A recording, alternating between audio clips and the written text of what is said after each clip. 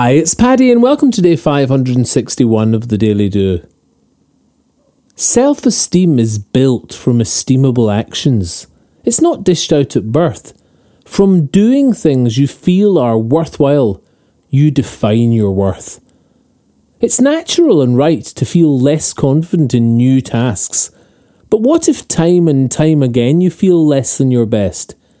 In the same way self-esteem is learnt, so too is repeated lack of it. This breeds the belief that it's who you are, but it's not, and you must dismantle it. Retrain esteem by small victories of doing worthwhile tasks seen through, from deciding to completing. These small wins will rebuild you.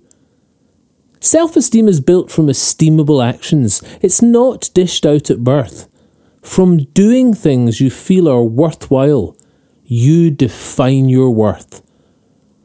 Learn that when you face a challenge, the challenge morphs or melts away. The anxious peak of self-doubt dims, and you have grown today. Relearn esteem by practicing facing fears in daily life. The email you've been putting off, the sit-down eye to eye. Pick one a day and watch as your self-worth blossoms and defines. Come out from behind the thinking that esteem comes from inside. Start small and conquer fears. Build esteem by doing well. Form the fabric of your true self and be done with the undersell. We all like the path of least resistance, but this is not how we grow.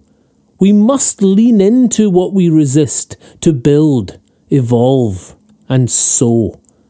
To sow the seeds that flower tomorrow, use the tool of confidence, small assertions of your worth in your today's real circumstance.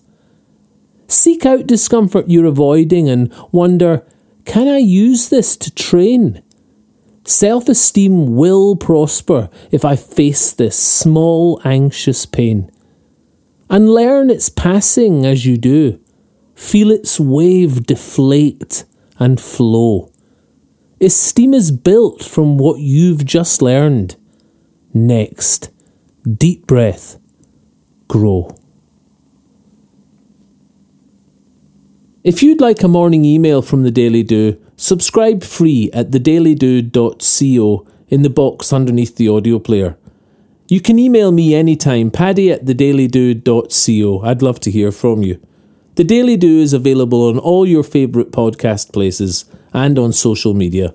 Bye for now and see you tomorrow on the Daily Do.